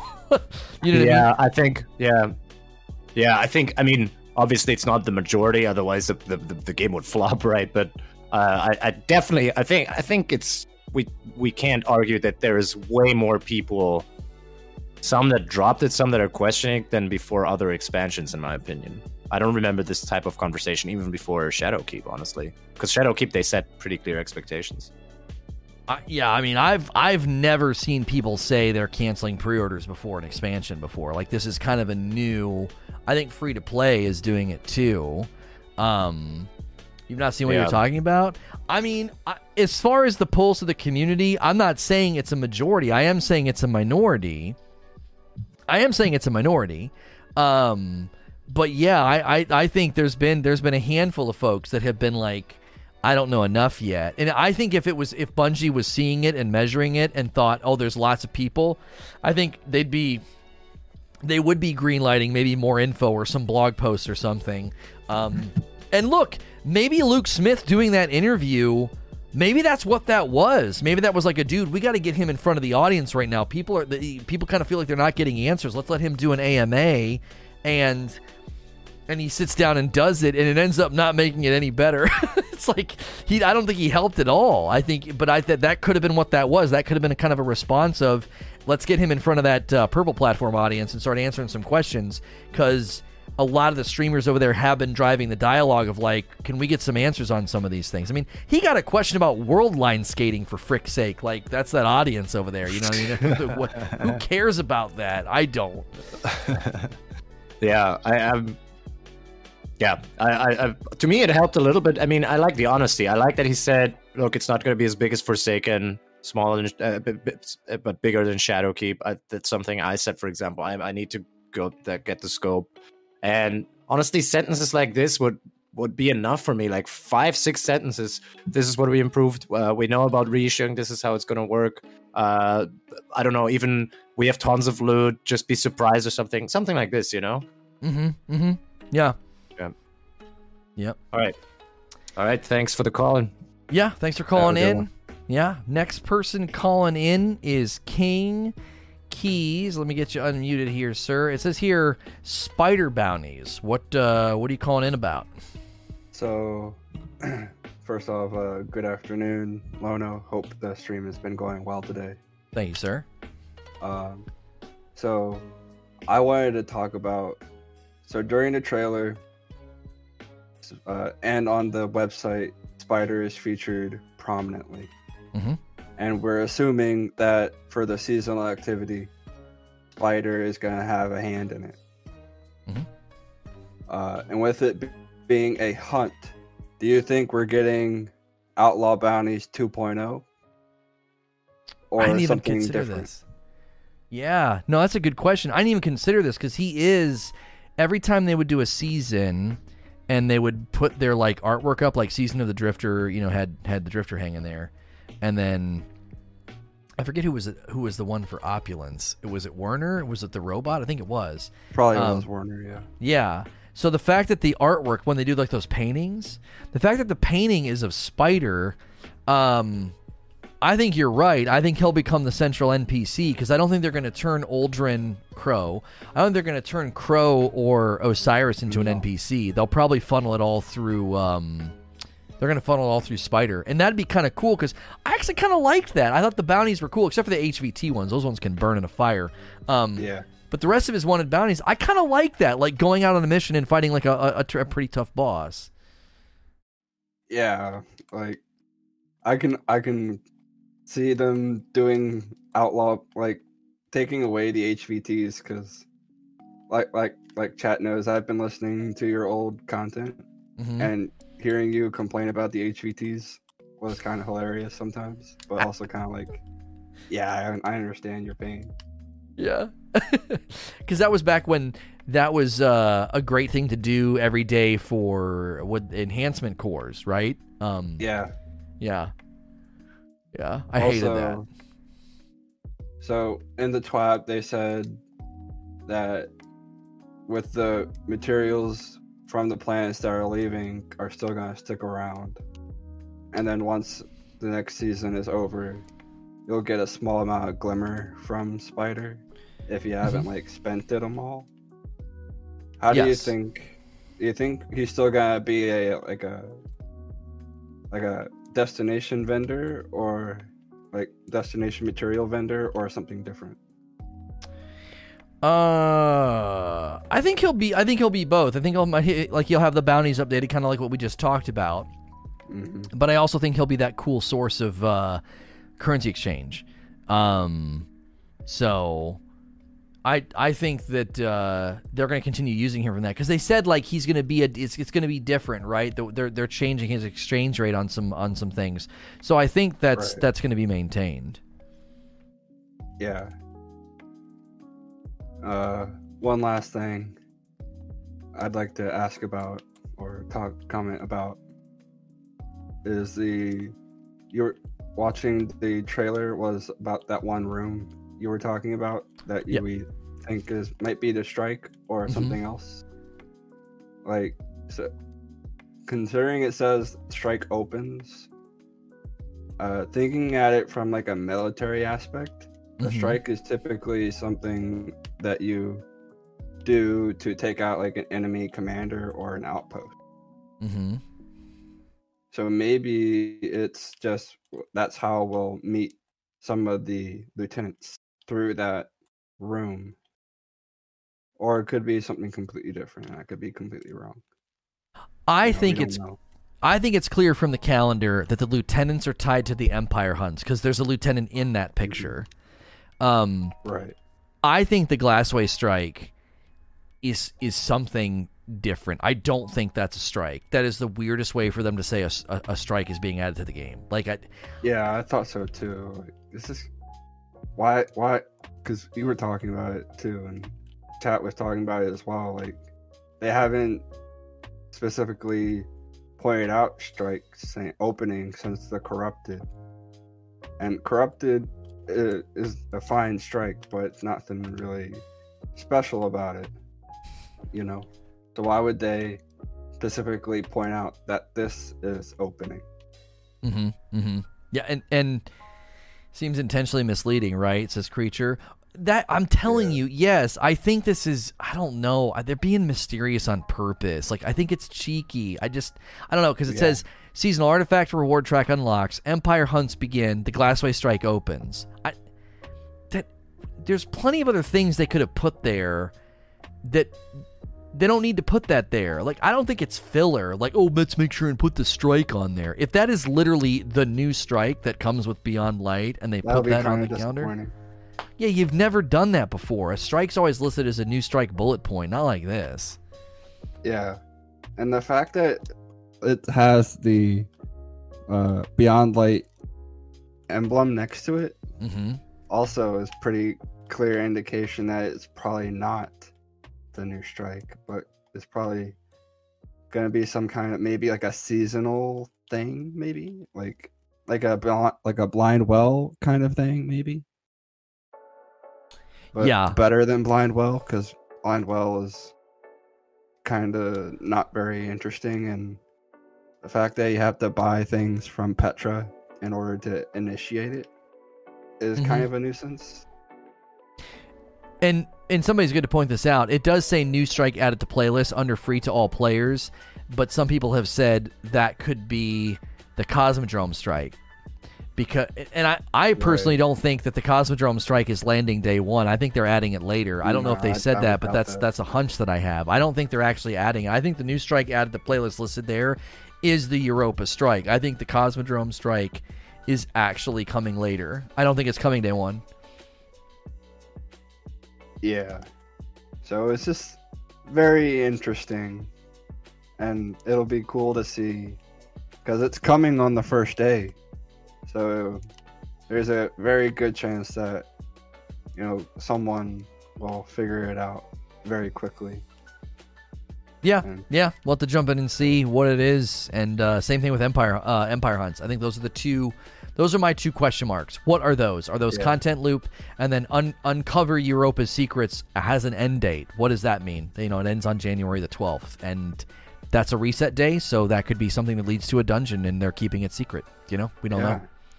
I really hope the Empire hunts become a loopable thing. Like, the Baron fights were pretty awesome, like you were saying. And we only did it once, and unless you were doing the Flashpoint. And even then, it was only one out of the 5 or 6, which I don't remember where they were. And it was often a boring one. Like the trickster was cool, but the Mindbender kind of lame. And it's just kind of like, yeah, it was so random which one you would get if you had a preferred one, or the Triumph if you had one. If you had to, explode the 5 engrams with a single fake engram Triumph. And it wasn't that weak, and you had to wait a whole another, like, what, a month or so, whatever, for it to come back around. And then if you didn't get it, like, the first time around, So I'm hoping it's not like that. I also want to say the Glassway strike, like as a phrase or a title, people are like, well, it's a strike, it's a strike. They're using the word strike.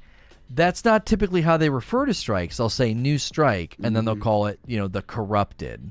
The Glassway strike is like a title. It's like They're putting significance on it.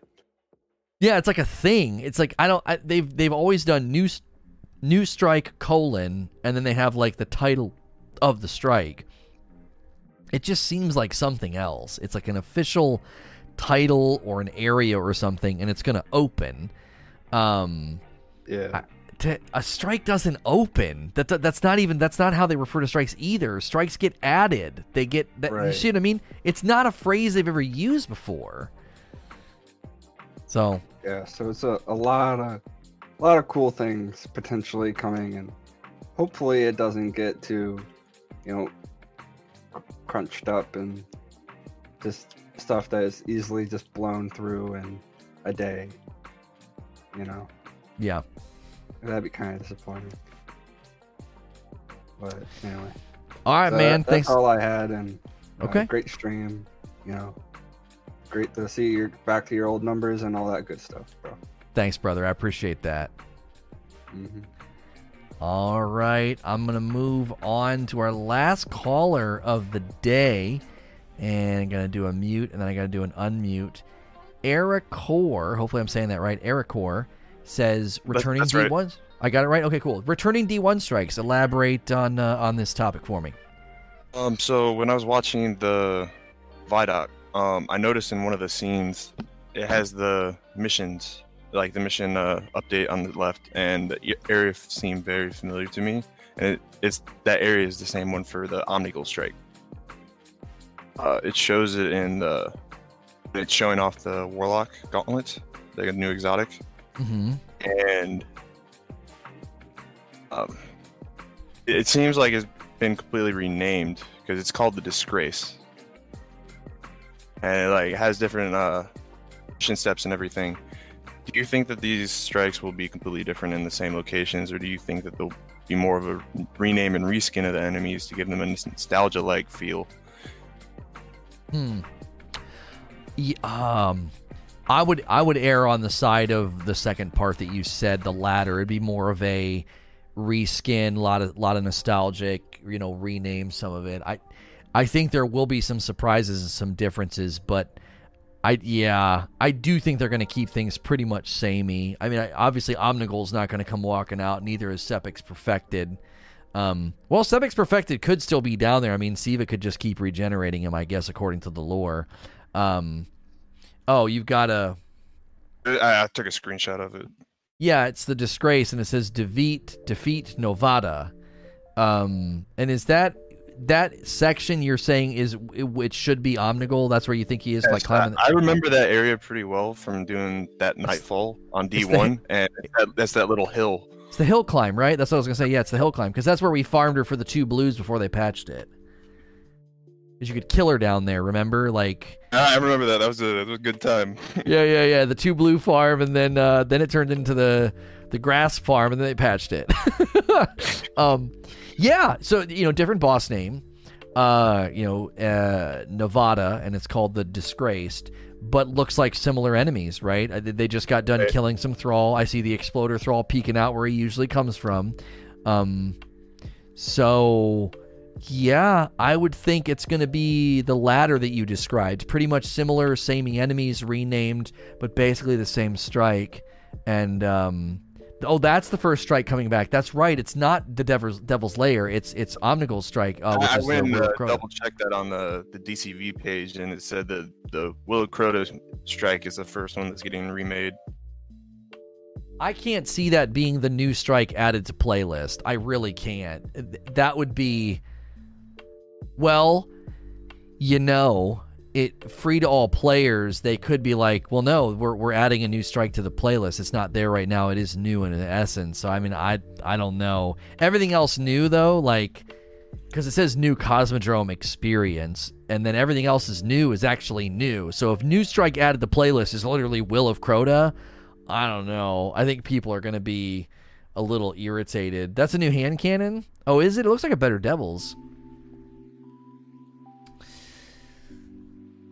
I don't know. It's Lair and Saber, right? Yeah, it'll be this one, Devil's Lair, and then Saber. Yeah. In that, I think, is it in that order? I can't remember. It just all it said on the DCV page is that Fallen Saber and that one will be added in a future season. It doesn't give you which one's coming back first.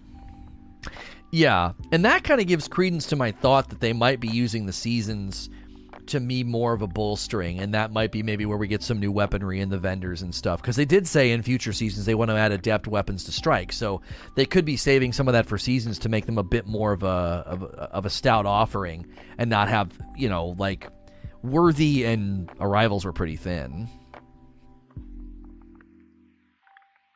So, yeah, I think the returning D1 strikes will probably land in like a happy medium, and if that's right, then I don't think new strike added to playlist is referring to Will of Crota. I think that's referring to the Europa strike. That would be kind of weird for them to claim that. That's what I thought too. Yeah.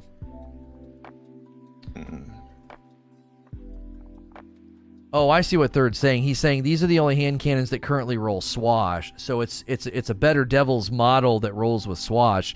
Maybe it's a reissued Better Devils.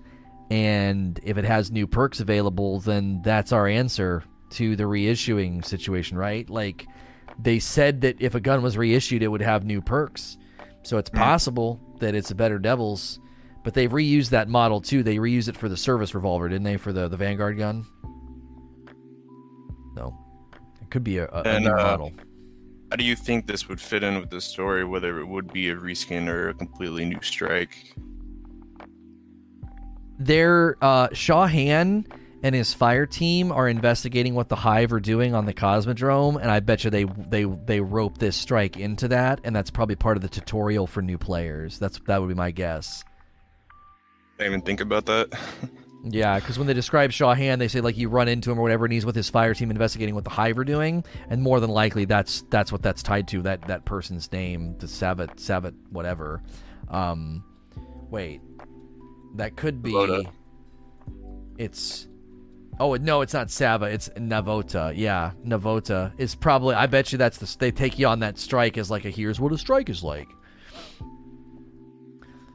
Do you think the other returning strikes like Saber and Devil's Lair will get this same treatment where it's kind of like just a reskin and nostalgia-like feel? I think so, and they would probably have some story elements tied to it.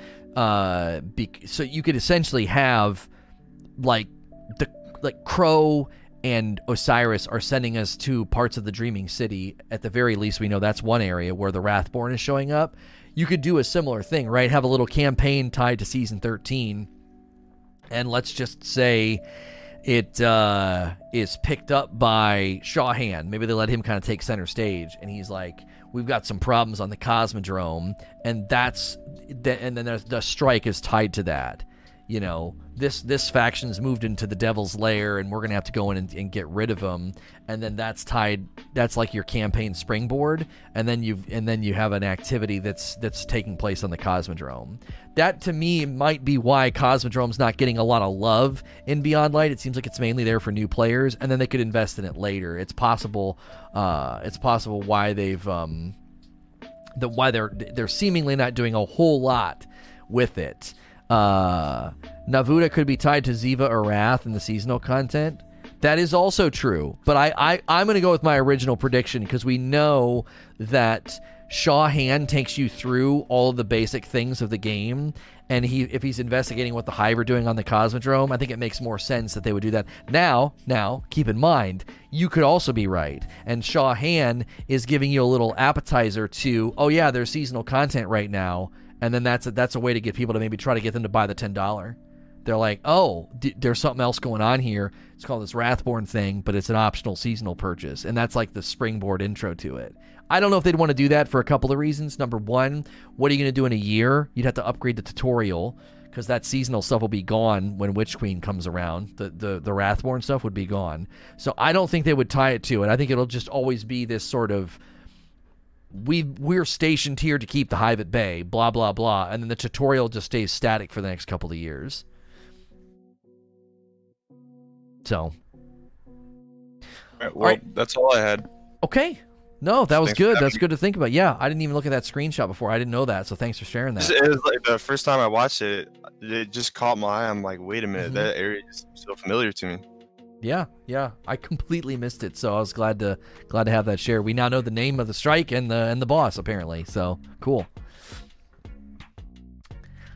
All right, thank you everybody who called in today. The 4 VIP callers. It was N.A. Painter, Lightleap, King Keys, and Ericor. Appreciate you guys so much. If you want to take part in these, all you got to do is be a VIP, so just click the join button and pick that tier. The free thing to do is to click subscribe and the like button. That is an easy way to support us here. It's totally free to subscribe. This is primarily a live channel, so I'm not going to overwhelm your sub feed. And there is a VIP fight night tonight, so that's another benefit of being a VIP. We're going to be playing some Jackbox tonight. The audience can participate, but VIPs can play. So don't go anywhere. We're not shutting the stream down, but if you're listening to this recording elsewhere, please like, share, and subscribe.